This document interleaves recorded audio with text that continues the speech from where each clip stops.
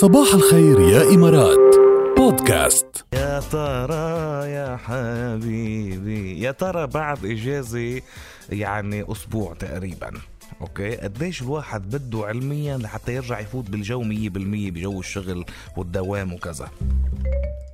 خليك إيجابي.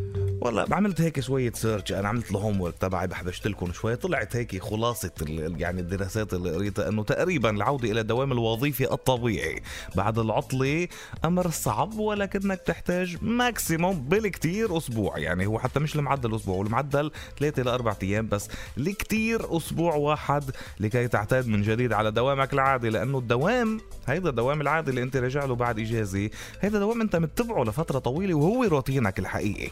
الإجازة كانت الاستثناء، الإجازة كانت هي الفترة المقتطعة أو التايم أوت بهيدا الدوام الطبيعي والعادي اللي أنت أوريدي متبعه.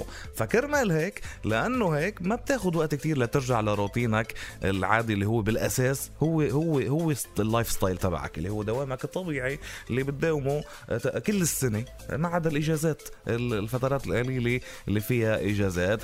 فكرمال هيك جسمك معتاد بالحقيقة على هذا الدوام، فلا تقلق. طبيعي أول يوم تاني يوم بتكون منك نشيط كفاية، بس ما رح تاخد معك وقت كتير أبدا لا ترجع لنشاطك.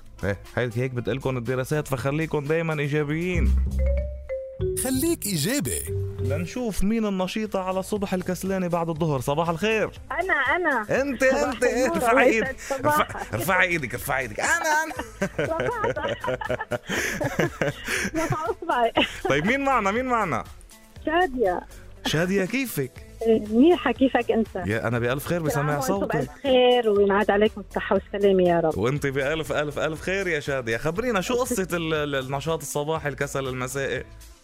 معود كتير أصحى بكير، يعني من زمان بشتغل وهيك. بس إنه معود يعني حتى بالإجازة أنا بفيق بكير كتير. أوكي ما بتنامي بالإجازات؟ لا بفيق بكير كأني رايحة على الشغل. الله يسامحك.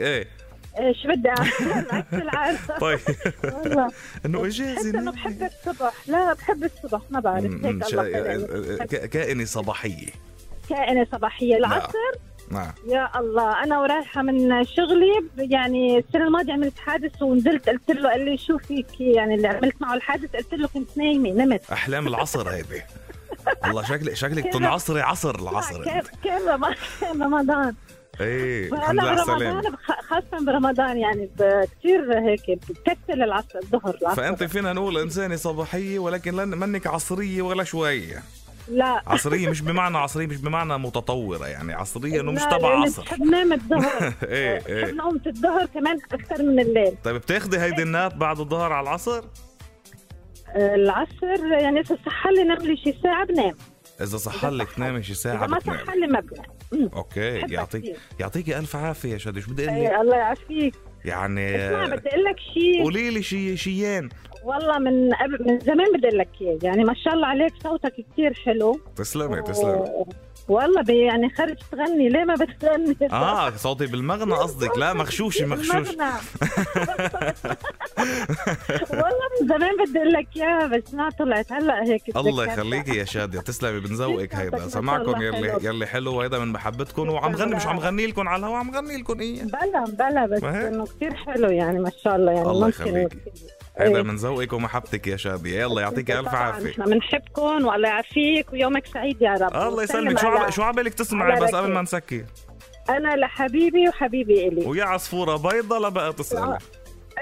اوكي بأمرك. يلا هلا بنسمعها. يلا شكرا كثير، يعطيك العافيه. اهلا وسهلا فيك، يومك سعيد يا ميت. هلا صباح الخير يا إمارات مع جاد برعاية فلاي دبي. زوروا flydubai.com. كولد ستون كريمري مفتوح الآن في دبي هيلز مول ونخيل مول. الله يبرد على قلوبكم جميعا. روحوا كمان وبردوا على قلبكم مع كولد ستون كريمري. شو ناطرين لحتى تدوقوا الاختراعات يلي عاملين؟ عن جد اختراعات بمعنى الكلمة. استمتعوا بكيكة آيس كريم الكنافة اللذيذة وآيس كريم الكنافة الروعة كمان.